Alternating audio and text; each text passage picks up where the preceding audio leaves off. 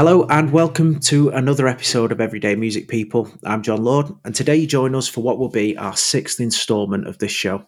So we can't thank you enough for listening. It's the figures are absolutely brilliant so far today, and we hope that you can continue to help us spread the word. If you haven't already subscribed, please do so. It'll help us. It'll make the show more visible on the streaming platforms, and it'll push us up into the search engines and the likes. And if you want to get involved, remember to give us an email at everydaymusicpeople@gmail.com. We'll fire over some questions and arrange to get you booked in for a interview. So without further ado, I'd like to introduce today's guest, which is Mr. Lees Johnson. Hiya, Lees. Hello, how you doing, man? I'm very well. How are you? Actually, yeah, not too bad. Like, it's chilling on a Thursday evening with a bottle of Staropramen, and I've just had my tea, so it's all good. Excellent. I've got to ask you then, what did you have for your tea?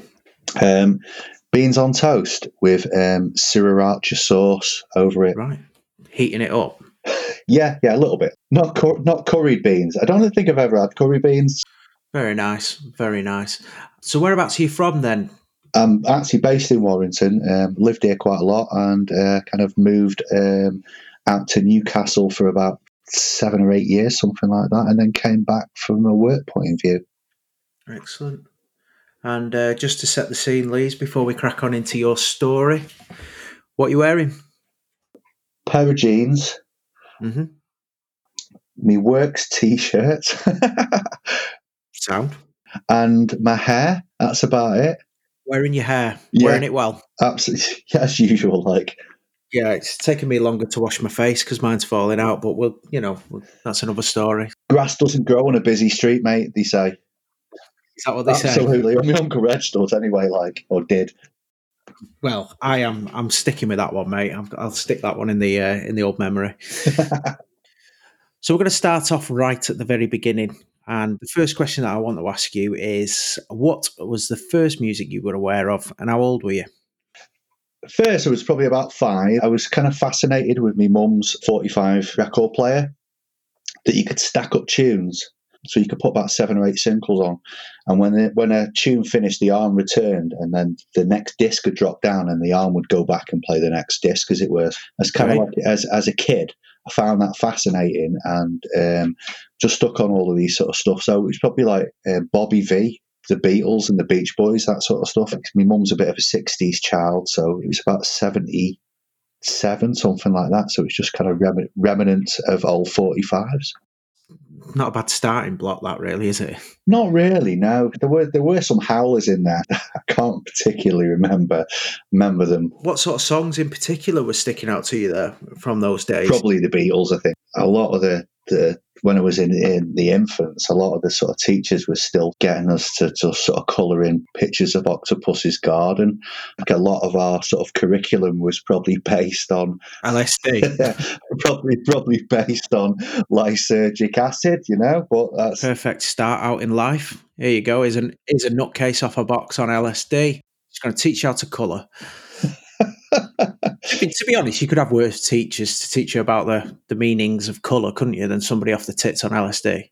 Man, absolutely, yeah, I suppose so. Like, more interesting than mine, which is like sitting around singing "Kumbaya" or something like that. I think we did like there was a lot of like Christian thing. I remember at once they made us do country dancing. I don't know why I'm even telling you this. No, it's fine.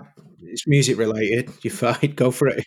Like, it was a bit like a scene from The Wicker Man. A big pole with a load of string. Yeah. Sort of thing, like, right? And you go around like weaving in and out, making this offset pattern, and then you kind of go the other way around to like to whatever foldy roll this sort of headmaster was thinking. That's as weird as it got.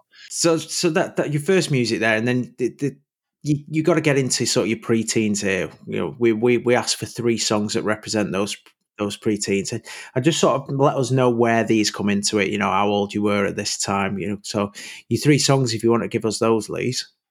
Stand and Deliver by Adam and the Ants. I don't know. It's probably the first band that I was into. Yeah. 99 Red Balloons is my next one by Nena, if you know it.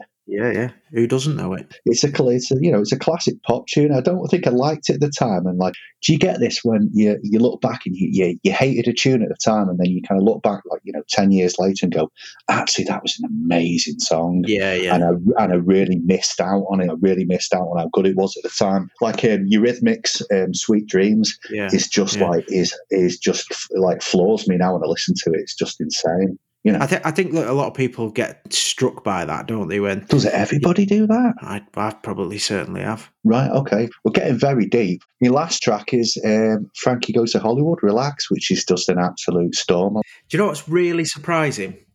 Is Relax, Frankie Goes to Hollywood is the only Frankie Goes to Hollywood song that I was really aware of, and obviously Two Tribes. The amount of times that Frankie Goes to Hollywood has been mentioned by people who we've recorded for these podcasts is unbelievable. It's three really good tunes there. The Adam and the Ants thing, did that was the new romantic thing something for you, or was it just Adam and the Ants in particular? I think it was probably off the back of maybe liking punk or listening to punk and not really going the full Mohican from a music point of view too early. Because Adam and the Ants were a little bit watered down punk maybe. But like I said before, if you listen to the earlier albums, that's kind of pretty much where the sensibilities are coming from, really, I think. So if you were to recommend to the listeners any particular albums from Adam and the Ants, what would you put forward? I like him. I'd just go for Dirk Wears White Socks, man. Yeah, it's a great album, sort of thing. Like, right, cool. Well, I'll make sure that I go and listen to Dirk Wears White Socks. Yeah, we'll get that sorted. So you're moving through your pre-teens. You're getting a bit older. Did you get part of a scene? I was a metalhead, man. Yeah, long hair, denim jacket with patches. I ended up going from sort of listening to a lot of Queen, 11 or 12, to sort of hearing Iron Maiden and kind of just really getting into them and kind of and going from there. Like, what attracted you to the metal? I think guitar-based music. It was probably picking up a guitar at about that time. Right. It was something to sort of progress to. Like at that time, I can't even remember the year, but there wasn't really sort of much stuff going on in the charts. It was guitar-based. And it was getting towards sort of Stone Roses, which are guitar based. It was getting towards sort of like rave scene and dancey stuff. And I was kind of like, you can't really, we're trying to learn an instrument. I probably headed in that direction, like metal stuff. And it's pretty obvious that it's a guitar, isn't it? Some of the other stuff, you can tell metal guitar as soon as the distortion's on it. You're like, shit, that's piqued my ears. I'm listening to that. I want to do that. Yeah, absolutely. So, other bands apart from Maiden, were they? I went on for Maiden, progressed into Metallica and Slayer and all me sort of thrash stuff. Like, I kind of at that time, me influences were really based on listening to stuff and guitar, but sounding old. Like, there was no YouTube or you could go to Dawson's and buy how to play books but there was nothing really specific how to play sort of this or by this band and that by that band, or there was tablature books, but they were bloody expensive. Yeah. 30 quid sort of thing, to get a tablature book of an album, where now you can literally go onto YouTube and just sort of have some dude show you out exactly how to do it, I spent most of my time getting me records and most of the time learning, getting me records and hopping the needle back to the start of the track. Nice. And then, all right, I've got that bit wrong, and then hopping it back and then trying to sort of figure out what they're doing and keep I ruined most of my vinyl just by learning to play guitar. Oh dear. Yeah, well, some of the tracks, usually the start of the tracks, I mean, there's quite a key indicator that you had an ear for music. You went away from not buying the tablatures to be able to read it out of a book, and you went and listened to it and worked it out. I was very much similar in the sense of I taught myself by ear. I never had guitar lessons and the likes, and I think that you get to feel your music more, don't you, by listening to it? How did you do that then and learn it by? How did you learn by ear? How old was I? I was 7 when I started playing. Nice. And I just used to, very, very early on, I just used to have this little Spanish acoustic guitar, nylon string thing. And I just used to listen to songs that might be on the radio and then just pick notes. I'd find them all across an E string or something like that or whatever. And then as it progressed, I taught myself the chords, got chords out of a book. You're not going to work out how to make a G shape or an A minor on your own, are you? Let's be honest. So I taught them, but then I taught myself the songs by listening to them. Just used to sit going over and over and over for hours. Yeah, I think that was the way to do it then, and maybe that sort of repetition gives you a good sort of start. I think that I've had a look at some of these apps that have come out, like Musician and stuff like that, and to me it just seems so, I don't know what's the word I'm looking for, soulless. It's just like, oh, here you go, you want to learn how to play guitar, this will make you learn how to play guitar. And for me, it was the music that was piquing my interest. I was like, oh, I love that. I've got to do that. I've got to work out how to play that. Unfortunately now, I put a piece of music on and probably by the end of the song I'm playing it, so it's like, yeah, absolutely. But that's what I'm at now. So that's 20 years of doing it. If someone who doesn't play the guitar sees that, it's such a long way off to actually get to that point where you go, like I'd listen to something and within a couple of minutes I'll be playing it. It's like people's like, especially if they're non-guitarist or non-musician or whatever sort of thing, the jaws drop and they go, how the bloody hell do you do that? It's like, I think it's just practice, isn't it, above anything else, and mental muscle memory, isn't it? It's patterns, it's algorithms, it's in your head. You've heard that shift, you've heard that change before, you've done it before. There it is. And anyway, we're digressing. Go on. There's something you've put here that I want to call you out on. Go on. You said you released a few tapes in Warrington and played some mad gigs. And the next thing that you've put here, right, and like I know we're going to go for this. Like, I've got the story in my head already. Like, so obviously, as I progressed into sort of like 17 or 18 sort of thing, like playing gigs in town and stuff which was quite good. One of the bands Martin was in, Frog, we kind of played with them a couple of times on the same bill. Yeah. But one of the first gigs I ever played was we were in a metal band, so we were just doing covers, and we had to get a big Marshall 4x12 cab, from one side of Warrington to the other, and I just flagged the bus down and we just jumped on and we gave the bus driver 50p for us because he could see that we were struggling. Yeah. So you basically from the YMCA over to wherever as it was in those days. And then, so we did this gig and, we went to this place and the guy went, no, you double booked. It's bingo night tonight. Sorry, no luck sort of thing. So we were having all of these metal kids turning up in about an hour. So we went to the next club down, the next pub down, said, can we we've got a gig tonight. Can we thingo? And the guy went, because he was quiet and he wanted people behind his bar or people sort of his bar. And so he said, yeah, fine. So we ended up playing this gig and someone broke one of the urinals or broke one of the toilets, and this guy stopped the gig halfway through. We were playing Metallica, right? And he said, right, you bastards, who smashed me shitter? Right, and he basically got he went nuts. Who smashed me shitter? All of the money that we've made, charging people a quid to get, we had to give to this dude, to get his toilet fixed. Poor lad. Jesus Christ, rock and roll. It is, and it was probably the first gig that I ever put on, and someone had just kicked in one of the toilets. Just for fuck's sake, you must have been some mad gigs. You said yourself, when you're younger, you just don't know what you're doing. You just kind of falling from pillar to post. Those were the days. Yeah, totally. They're always good. Everyone's just completely out of their heads, and just playing some loud music. It's I don't think it'll ever change. I think kids will always do it. So that time, give me 3 songs that represent those teenage years. Okay, Bob Dylan's 115th Dream. Right. I'll get to this later, but it's a kind of a bit of a funny track. It's him kind of singing about discovering America. Second one, Rain in Blood by Slayer. Great tune. It's immense. And Strangertude by the Ozrix, which is also an absolutely nuts tune. Yeah, I enjoyed that. I listened to it yesterday. I thought it was fantastic. Did you? It's a pretty good tune, especially if you have it with earphones on or cranked up really loud. I never listen. I'll never ever listen to music without earphones. I can't. When I send songs about and people say, "Oh, just listen to it," it's like you definitely didn't have earphones in, did you? How do you know what it sounds like coming through a phone speaker? Yeah, I wouldn't listen to anything on the phones. But like with that one, especially at the end, there's this sort of like weird flutter, and it's quite disorientating when you listen to it. I didn't pick that up. I'll have to go back and pick that It out. Yeah. slows down towards the end, and there's a flutter, and it's like if you're by any way jaded, it's like yeah, it kind of knock you sick. It's good. Jaded. Perfect use of the word. Yeah, all good.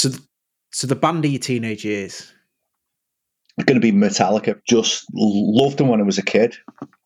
Like as I said, ruined most of my vinyl, figuring out how to play guitar. Loved like Hetfield's playing, singing style and stuff. Kind of gone off them since, like But at that time, like around about like Master of Puppets and all of that sort of stuff, and Yeah. it was sort of great. It's like weird to think that Yeah. I mean, they were definitely in their peak at that point, weren't they? They were kings of that ilk. What did you think when they came back with that St. Anger album?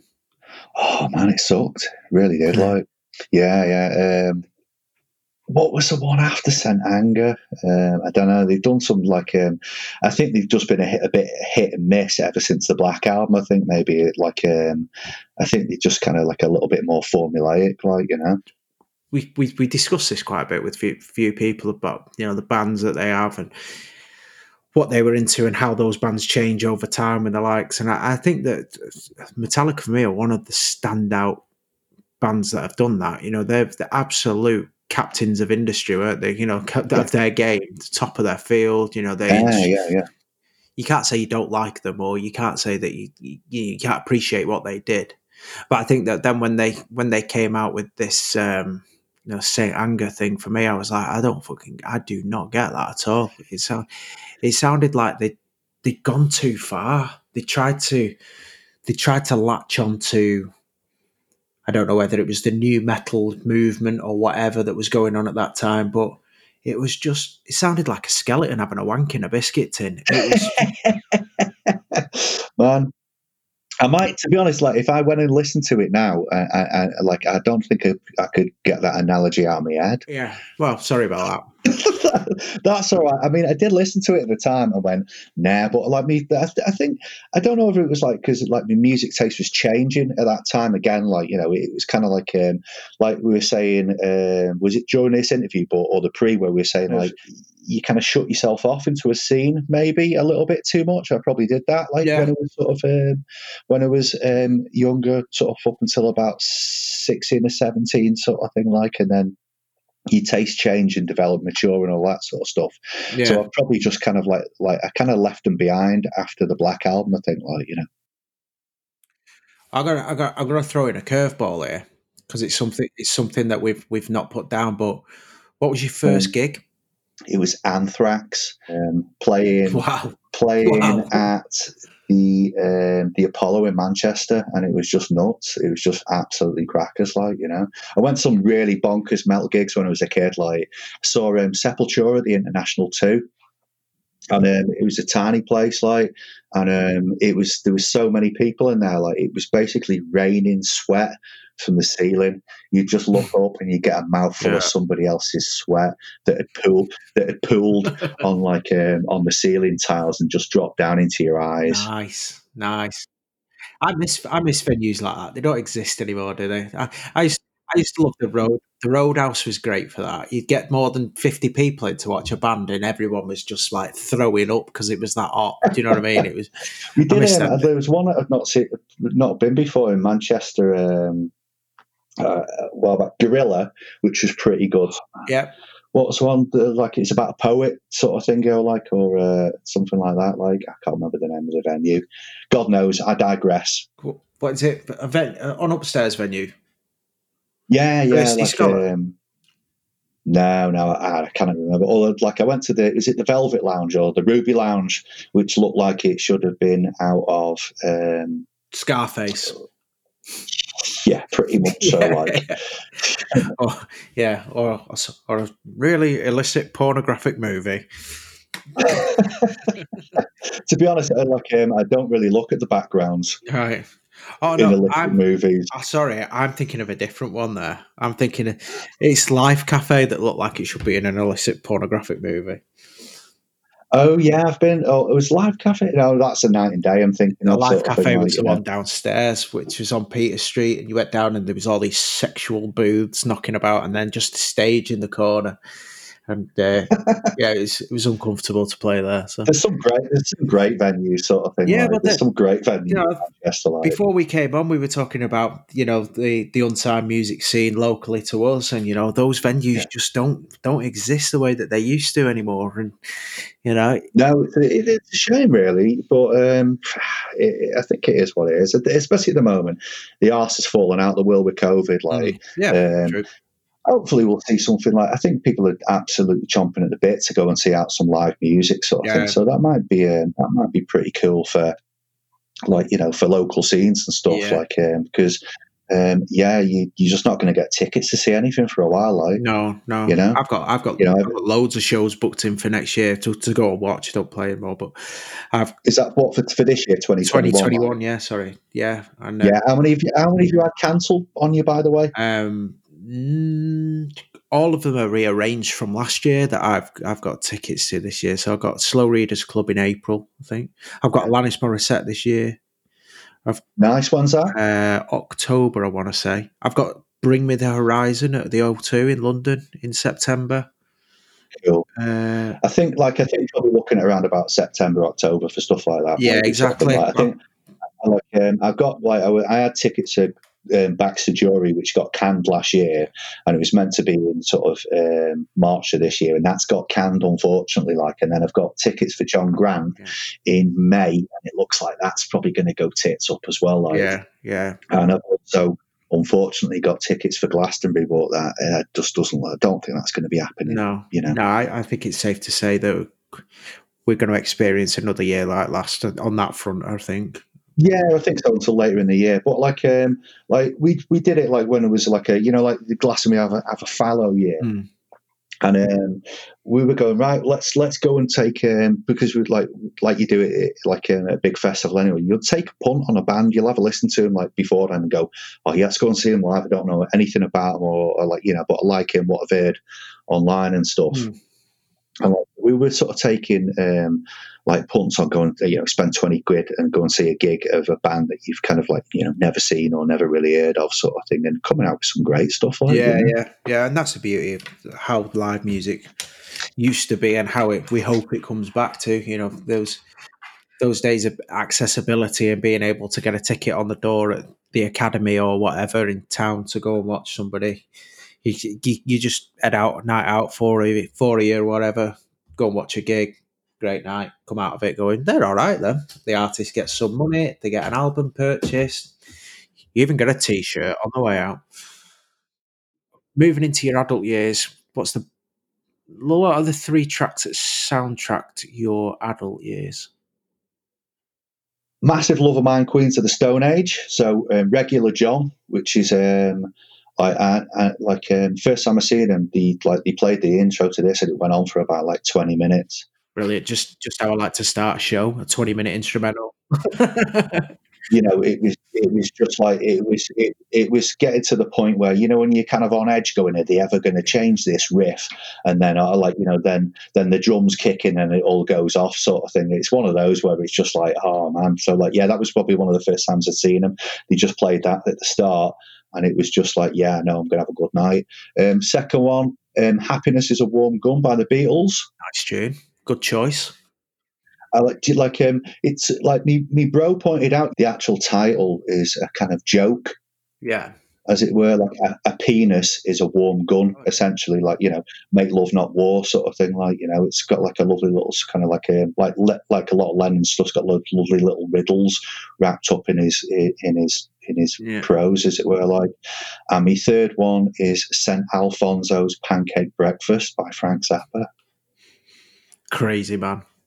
Yeah, it's like which is the track that usually if I say to someone, have you ever heard any Frank Zappa? And you go, no, what, that kind of weird dude? And I go, yeah, I've listened to this track, and then it puts them off instantly. Yeah. It's pretty wild. So we obviously put a Spotify playlist together that goes alongside your podcast. And so everybody who's listening to this now has got to go away and listen to this track. If you've not already heard it before, that is, because it's a little bit nuts. It is nuts. I think it kind of introduces the Zappa really well, because his music's like that. It's all over the place, sort of thing. Like, in some places it sounds like the start of a news bulletin in the track, and then it goes into sort of like an abstract bit. It's just absolutely crackers. It's just crazy to follow. Just imagine trying to work that out on your guitar. No, you're all right. Yeah. No, absolutely. It's just crazy. And obviously then moving into Zappa, well timed, nice little segue here into the band of your adult years. Frank Zappa. Yeah. Zappa, yeah. Unfortunately, I turned out to be a Zappa bore, and you kind of meet him and people hark on up against him, sort of thing. Like, there's a recent film out called Zappa, believe it or not, by Alex Winter, who was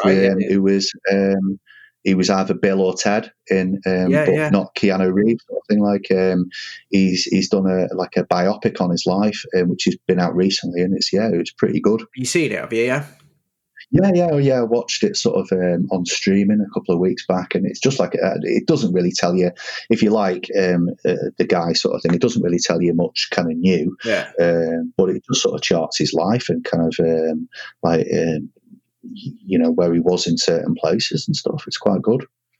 So, I don't hear many people talk about Frank Zappa. I've never really got into him myself personally. Yeah. But he's kind of like, I can understand, I can get the attraction to it. I can understand, the way that he played with music and the way that he experimented with it. Really did give something very unique, didn't it? Yeah. I mean, he went on to do like lots of classical stuff before he died, and that was kind of like, I've not even kind of explored any of that yet. I'm still kind of sitting in the middle of his career, because he, like, at one point he was like releasing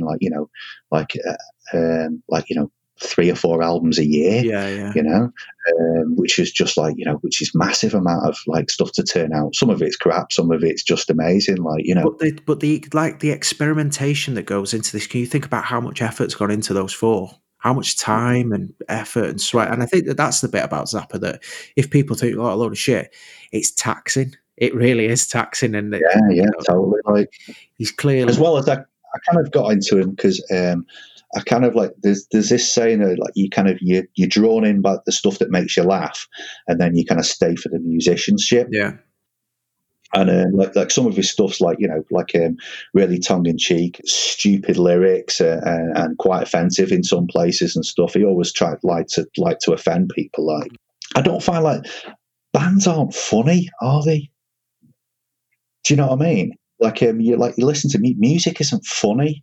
And I kind of like, when I started listening to Zappa, some of this is absolutely hilarious, where you listen to a song and you just piss in your sides because it's dead funny. It's either musically funny because you're laughing because it's absolutely bonkers, or like the lyrics itself or the actual like theme of it. Right. Music shouldn't really be that serious, like, because like, most of the time I'm kind of not serious at all. So finding something and that's probably why I got out of heavy metal quite a bit, because everyone's like really miserable about stuff. Yeah. And people might write songs that are euphoric or whatever sort of thing, like, but you don't really get, like, off the top of my head, I can't really think of anything that's like any bands that are actually funny anymore. Yeah, it's really interesting. That really interesting. I've never thought of this before. Comedy and music. It's something that's never even crossed my mind. You could have Jasper Carrot and stuff like that, sort of thing, like, and then Mike Harding talking about his 12-stone fucking budgie and everything, like, and like, you've got that type of thing. But when you've got like music by people who actually aren't sort of comedians, as it were, they're actually musicians, and they're writing like I guess the funny people to talk to normally, and that comes out in the music and stuff like that. It's like, yeah, it's kind of weird to see, really. Like, it's weird to listen to anyway. That's probably quite bizarre because I've never, like I say, I've never really thought about comedy in music, and considering that it is the most, utilized art. Yeah. You can have comedy in art itself. You can have comedy in literacy. You can have comedy in movies, but why is there no more? I was thinking myself about it pre-interview sort of thing, like with the questions and stuff like that, and why I'd chosen, because I knew you were going to kind of get into this, why I'd chosen these bands and stuff. And I thought, yeah, it just doesn't seem to happen. And but you hunt out these bands, and they're fucking hilarious. Like, they're great to listen to. Like, So, what song makes you cry? Palo Asado by Ween. Did you like it? Did I like it? Right, I'm telling you, I didn't know whether to cry, laugh, or get my calculator out. It's just great for the people who who haven't heard it before. It's almost like a lounge guitar going on in the background of some stoner ordering chicken and guacamole at some beach hut, and the guy goes, "Can you make me some guacamole? I like guacamole. Can I have some more cheese on my on my fries, please?" And so it's just completely fucked up. I love it. Honest to God, I loved it. It's on about a basket of chips, two large iced teas, and then he's like, "Oh, can I have some more cheese on it?" And I'm sat there going, "You've already asked for the fucking cheese." It's like, yeah, the bit where they're like, it's like the same guy coming back to the restaurant or to the takeout ordering. It's like he's forgotten stuff. Like, it's a total stoner song. Like, it's totally like it's a total stoner munchy song, but it's hilarious. Like, Well, the beautiful thing is, I've found it online, and it will be on your Spotify playlist. And I say to anybody who's listening to this podcast now, pause it and go and listen to that song. It's a good tune. I've never heard anything like it. I've never heard anything like it. I was like, "Hey, come on!" And then I'm thinking, right, it's going to kick in now because I've listened to, I'd read through some of your other choices, and there was the Metalhead, the Long Hair, the Slayers on there, Beatles, Queen of the Stone Age. I thought, right, this Ween, these sound like some dirty, grungy band. I thought, right, I'm going to. And then all of a sudden, this guy just starts putting a fucking food order in, and I'm like, what's going on here? The thing, in a way, right? Like Ween kind of remind me of the Beatles quite a lot, like, Right, okay. because like the Beatles were one song would be sort of like this, and the next song would be sort of country and western, and the next song would be like really like full on heavy metal or or death metal or whatever, like, and then they'll sort of just be ballads and stuff like that. They're just all over the shop, but like funny with it as well. You know what I mean? I think they kind of they must have these little briefs. Let's write a song about getting stoned and ordering from a takeout. Must be. So funny. It's so funny. Good stuff. I love it. What song makes you nostalgic? I didn't answer this one, did I? You said that you did. Yeah. But this is the last question I answered. And I'm going for, and then I didn't answer it. I don't really know. I haven't really got any songs most songs make me nostalgic, so there's probably too many. I mean, some of your choices are quite retrospective, aren't they? Some of the, you're not talking about the likes of the Arctic Monkeys and these days. So I can understand that some of the tunes and the bands that they're going to be nostalgic bands anyway. Am I right with saying that? Yeah. That's a good point. Yeah. So, I mean, that's probably boxing that off. But there's no in particular song that reminds you of a particular time in your... To be honest, they all do. Say 99 Red Balloons, one of the first tunes that we think of reminds me of being away with school when I was you go on one of these adventure holidays sort of thing, like everybody usually does, when you're in sort of like junior school or whatever, like. So they all have, I think, like all of the tracks that I think of, I've got like stories and thoughts about them also. They're all quite nostalgic. So yeah. Yeah. Fair enough. Favorite movie because of its music? Blues Brothers, man. Yeah. Here we go with the comedy as well. You know, it's a great tune. Like I don't, or great film. Like I've got a mate who won't watch musicals. I think he won't even watch the Blues Brothers because watching singing on film freaks him out. Really? Yeah, he says, I'm not doing it. I watch you. And I go, well, just try this sort of thing. Like, I'm not trying to get him to watch Evita or anything sort of thing where they're singing about how hot they want coffee. Yeah. Yeah, he just wouldn't do it. Like, you know. It's quite mad that. I think I probably held a similar opinion until recently. I think that I would never choose to really watch a musical as such. But then I really, really, really enjoyed that Bohemian Rhapsody and Rocket Man recently. I thought they were brilliant. I watched Bohemian Rhapsody, but not watched Rocket Man. But I think Rocket Man's supposed to be the better of the two, isn't it?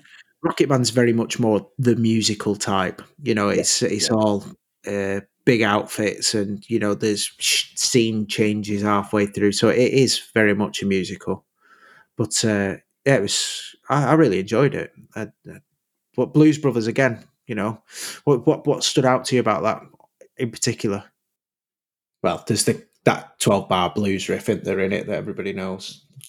I mean, did he call it like Detroit Blues or something like that? Like, I'm not entirely sure. It's just great. It's just a great movie sort of thing. Like, you know, the amount of cameos and stuff, just unbelievable. The amount of like amazing like people in it is just, it's absolutely brilliant. But yeah, I've gone off track. I don't know what I'm talking about. No, you're fine. You're fine. Don't worry about it, mate. Don't worry about it. We're talking about the Blues Brothers. And it's good. Yeah. Okay, it's a great movie, sort of thing. I think, like, I'm not really a massive movie musical fan, sort of thing. Like, I think, like, I did enough of the stint of that when the kids are growing up, and you're watching like sort of High School Musical and all that sort of stuff. Like, you know, yeah. You know, if I'm going to listen to music most of the time, it's just sort of like it's most of the time just sat down, actually listening to it. Yeah, get your head lost in it. There's nothing wrong with that, mate. Instead of watching somebody acting their way through a vocal. Yeah. So, if Leeds Johnson was a genre of music, what would you be? I'm going for experimental rock. I think you can put most of the stuff that I like in this category for a start. Like, you know, it's a bit all encompassing, isn't it? Experimental rock. Experimental rock sort of thing. Like, you know, it's kind of like what sort of like stuff did you play in your bands? Like similar sort of stuff, like, or is it just sort of just like pop stuff or what? I played in several bands for years, different times. There was some like classic rock band that I played in who weren't like classic rock. They played like it, but they were quite current at the time. And then there was some sort of 60s sort of Motown backed stuff that I played with. And there was standard middle of the road indie stuff, you know, that kind of palaver. Yeah, I think, did you like because like I mean, I've played in bands and written my own stuff for a long while, since I was about 18 sort of thing, like. And like you draw your influences from kind of everywhere, like, but most of the time, most of the stuff that I've tried to do is just a little bit different than what I've listened to, if that makes sense. Never really massively out of the box from a music point of view, sort of thing, like. But experimental is definitely bringing synths into into heavy guitar music and all that palaver. Like, it was mainly like at one time I used to have like a big rack of effects and stuff like that, and as well like a big Monster Magnet fan, and like so like just sort of like you know, stacked delays and stuff like that, and sort of like just making things like washes of noise and all of that sort of stuff, like, you know.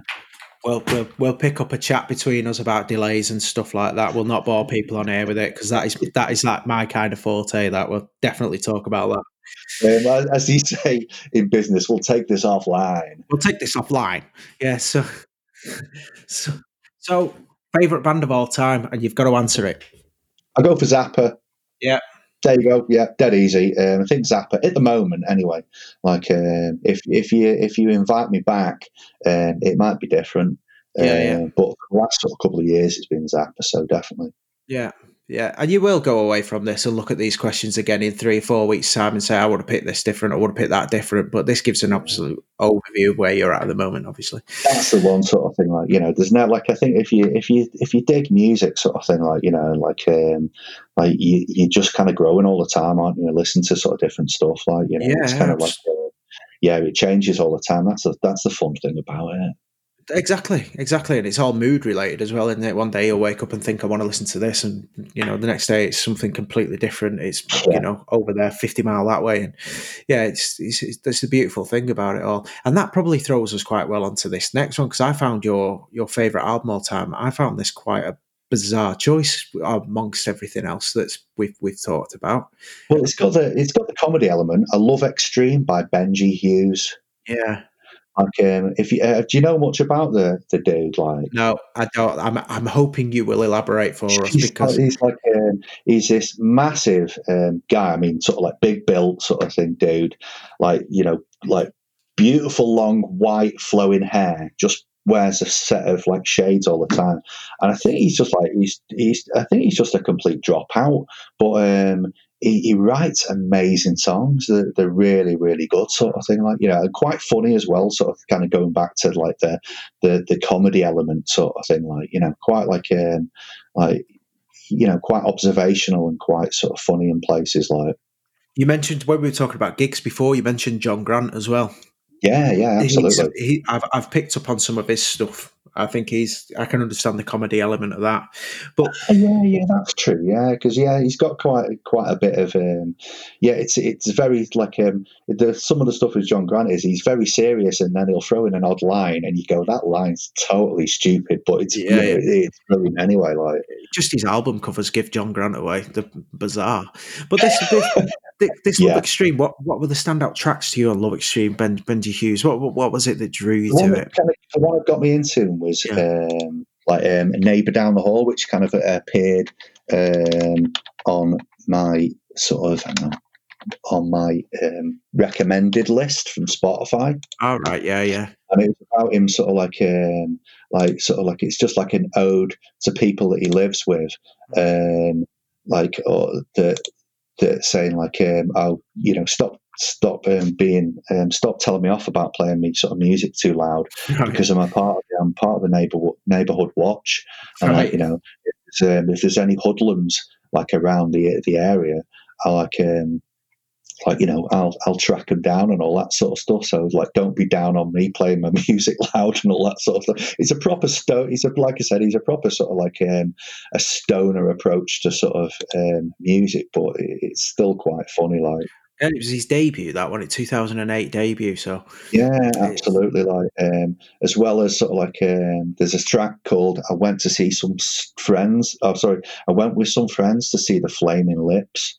Was the name of one of the tracks, and like, one of his mates takes too much MDMA, and they spend half of the gig looking after him. But like, it's like weird little stories about things that happen to him, like, Yeah, I think there's probably several people that have been in that position, looking after friends at gigs.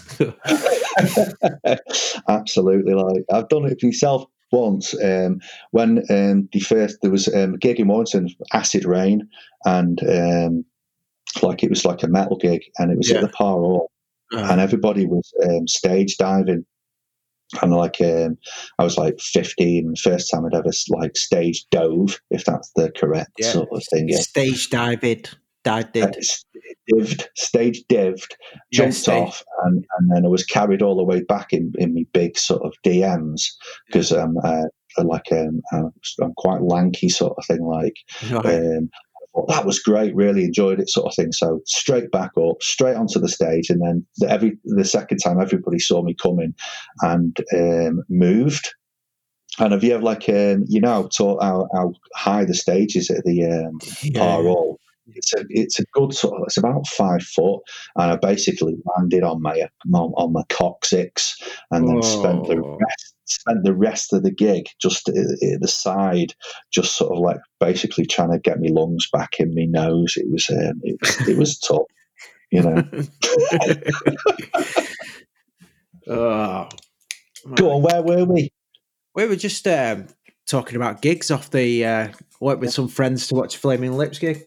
That's the one. Yeah, yeah. I think we've all had them. I think I think that it sums me up. Mad tunes and mad gigs. I think Yeah.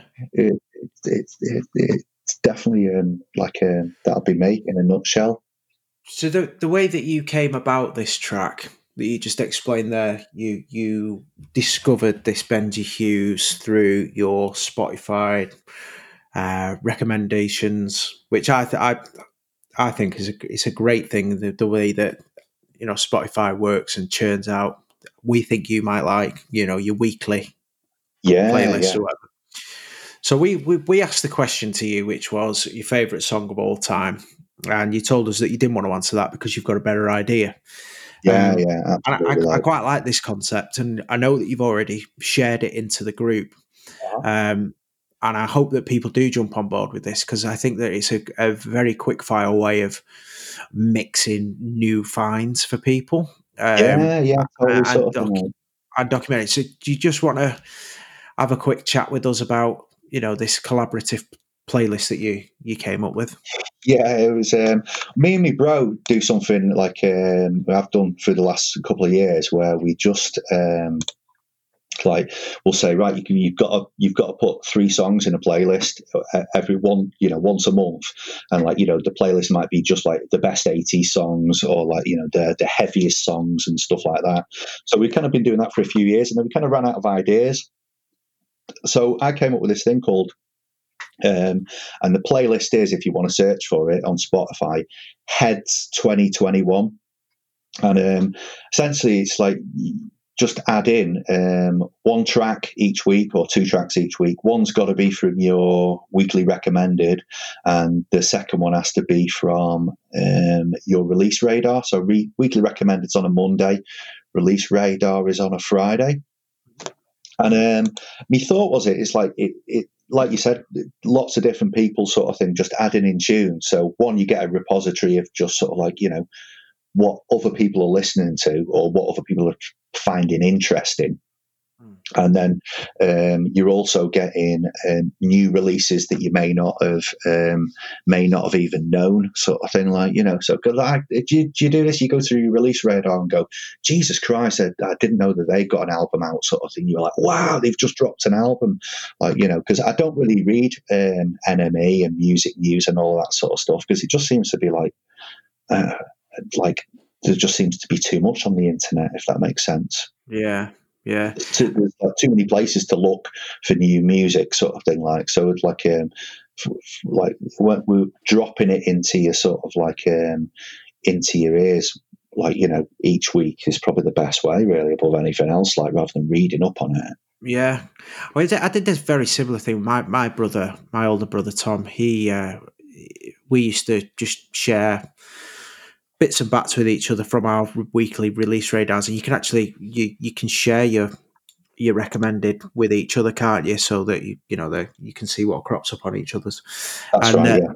so I ended up finding I ended up finding out that I was into a whole different genre of music that I never even knew about. I found out that I mentioned on my podcast about the North Borders, Bonobo, Yeah. and Bonobo, which then led to Thievery Corporation, which led to George Fitzgerald, Air 07, all of those kind of things that are all in there. Oh man, you've only just got into 07, or Well, no, not really. I was well into them, right. but I mean, it's that ilk of music. Yeah. And literally, I changed from Spotify because I had just a personal choice when I found out that somebody that I knew had 20 million streams and got paid £120. Oh yeah, it's shite. And I was like, right, I'm fucking making a stand. I'm going to spend me £10 a month somewhere else. So I've gone to Apple Music, which is probably just as bad. But it's tough, isn't it? Yeah, but I really do miss that. I really do miss those great algorithms and those ways of discovering music. I reckon Spotify is very good for that. They just need to stop being a bunch of pricks and pay their I artists know money. that's the other thing. I mean, I'd listened to sort of the first couple of podcasts that you guys have been doing, and I think Martin was saying that he still sort of he still buys a lot, sort of thing, Mm, buys mine a lot, sort of thing. Like, I've not had a record player or CD player for years and years, to be honest. mm. Like, so it's sort of like completely got out of that, and not really a massive amount of disposable income, sort of thing. Like, so it's kind of like the easiest way to actually think about. Yeah, it is. 100%. No, I get the beauty of the accessibility. I totally do, and like I say, I subscribe myself. I just think Yeah. that they've got it wrong at the other end. Yeah, Um, it's like there's all of these things, and it's like, yeah, do I really want to sort of like, I guess it's like, yeah, do I really want to sort of pay Amazon, sort of thing, like, to deliver stuff to my house, sort of thing, when they aren't, like, allegedly aren't paying tax and all that sort of stuff. yeah, yeah, yeah, I think, like, it's tough because it's like, like, do I really want to go and pay like, a higher price for trainers when I can get them at Sports Direct for half the price, sort of thing? yeah, yeah, But I have to put money into the pocket of the twat who owns it. It's like, yeah, the like, modern dichotomies, man. yeah, exactly. First world problems, lad. Yeah, exactly. The swinging, the swinging moral compass. Yeah, it's tough. It really is. Like, like it doesn't really bother me that much. Mm. I don't really. I like, I don't really sort of not get like it's for lack of sleep and all of that sort of stuff. But it is still a bit tough, isn't it? Yeah, yeah, it is. So the final question to wrap up this wonderful chat that we've had: your guilty pleasure. Ah, this my guilty pleasure is Sia, right? Okay. Um, I never realised she was in Zero 07. Right. Okay. Right, until I watched some real old Glastonbury footage, and I went Yeah. like, that's not Sia, is it? Because me, like we're having two teenage kids, Yeah. like, like they've got this weird, and I'd never really listened to Sia before. Mm. Um, like, she's got like weird hair, and I've never really sort of paid much attention to like, her stuff. And then realized it was the same artist, and I went, well, maybe I should sort of like, stop judging a book by its cover, sort of thing, and start listening to sort of stuff. And I was like, wow, like, like, really blown away by a Mm. album. Some people have real problems. It's just like, oh, it's mint, sort of thing, like, Yeah. I don't really like a lot of the auto tune stuff that the kind of like that she puts out at the moment, sort of thing, like. But like, she did a great album last year, with, hang on a minute, let's find out so I don't embarrass myself. Labyrinth and Diplo, Yeah. Yeah. sort of thing, like. I And there was know it. one, like, one of the tracks on there. Um, I can't remember it off the top of my head. No New Friends, I think it is. Was just like, oh my god, this is like just amazing. Just makes your hairs on your arms stand up. It's brilliant, like. I think I don't think many people will have known that. Like you said, I didn't know that she was in 07, and she'd been active in the music industry for 24 years before she released that Chandelier. Was it that boomed her into Yeah, yeah, into the absolutely, upper echelons of musical stardom ship? Um, absolutely, yeah, but I think that I think that she's phenomenal on Simple Things album. yeah. Um, Totally, I think like, that's what like, a voice is just like has just been absolute. It's been amazing. Like, yeah, everything I've ever heard a sing on has just been, her voice is just like, oh my god, it's just absolutely cracking. Like, and I think like, that's like, that it literally stemmed on from loving the stuff that she'd done on sort of 07, like, to yeah. like, to the stuff that she's doing now. It's like, But it's weird. I think if some people hadn't realised that it was her and they did the Chandelier, which is a great tune, we can't take that away. It's a great pop song. Oh yeah, yeah, I think the fact that the way that she uses, masking her identity and covering her face and her crazy hair and her stupid outfits and stuff like that, it kind of gave her that ability to have two careers, didn't it? Because yeah, she'd done this, how many records, how many albums is that? Zero, so Simple Things. How many copies has that sold? She's yeah. got, she's got to have been a little bit looked after with, her appearance on that. And then, out of nowhere to some people, here she is with these huge pop songs. And Yeah. Sometimes it's like it's nicer to discover that, and like a lot of people will like the artist and then go back. So yeah, a yeah, lot of people may have like listened to and gone, "Oh, Chandelier is brilliant," and then gone back and found 07. It kind of for me, it kind of worked the other way around, sort of thing. Like it's like, but no matter which way you go, it's always great, isn't it? To sort of like find new tunes to listen to is great. Like yeah. So I've just read it here that she wrote that Titanium, David Guetta. yeah. She sang, she sang on that. So, but she wrote it as well. So that was quite interesting. Something that I Yeah, did. like I think like if you listen to like some people have real problems. That's like one of the albums that I really kind of got into her from, sort of thing. Mm, Like mm. I get the feeling she wrote like pretty much everything on there, sort of thing. And like there's just some great tunes on there. They're just really well crafted pop tunes, and like with a fantastic voice. You cannot complain, man. So I think that you have just established there. I think we both have that. I can't accept that as a guilty pleasure. So we'll just say that you failed on the guilty pleasure front because she's Well, actually a bit of a musical legend. So we'll I think it was a guilty pleasure for me. right. I think like I'd seen the artist and gone, I'm not listening to that because of because of Chandelier and stuff like that, which isn't really kind of my sort of cup of tea. And then so my guilty pleasure is dismissing it initially, and then give myself a kick up the arse when I realised it was Thingio. So like I'll tell myself off, I think, for that one. Yeah. I judged the book by its cover, and I was bitten in the arse. Don't do it again. Right. Absolutely not. Lise, it's come to the end of the questions, come to the end of the chat. Thanks, John. Cheers, man. I've really enjoyed it. Yeah, I've had a great time. It's really good to talk to you. There's some great albums, there's some great recommendations there that people can take away from this. Obviously, as I mentioned, the Spotify playlist will be posted at the same time that we release this episode online.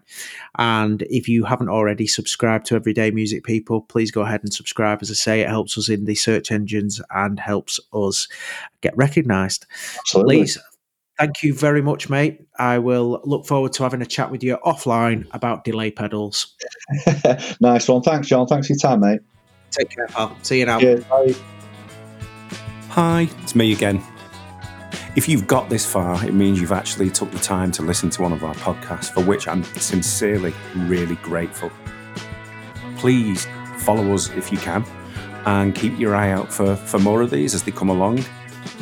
And if you like it that much, it'd be great if you could give us a review. Be really, really happy if you could do that for us.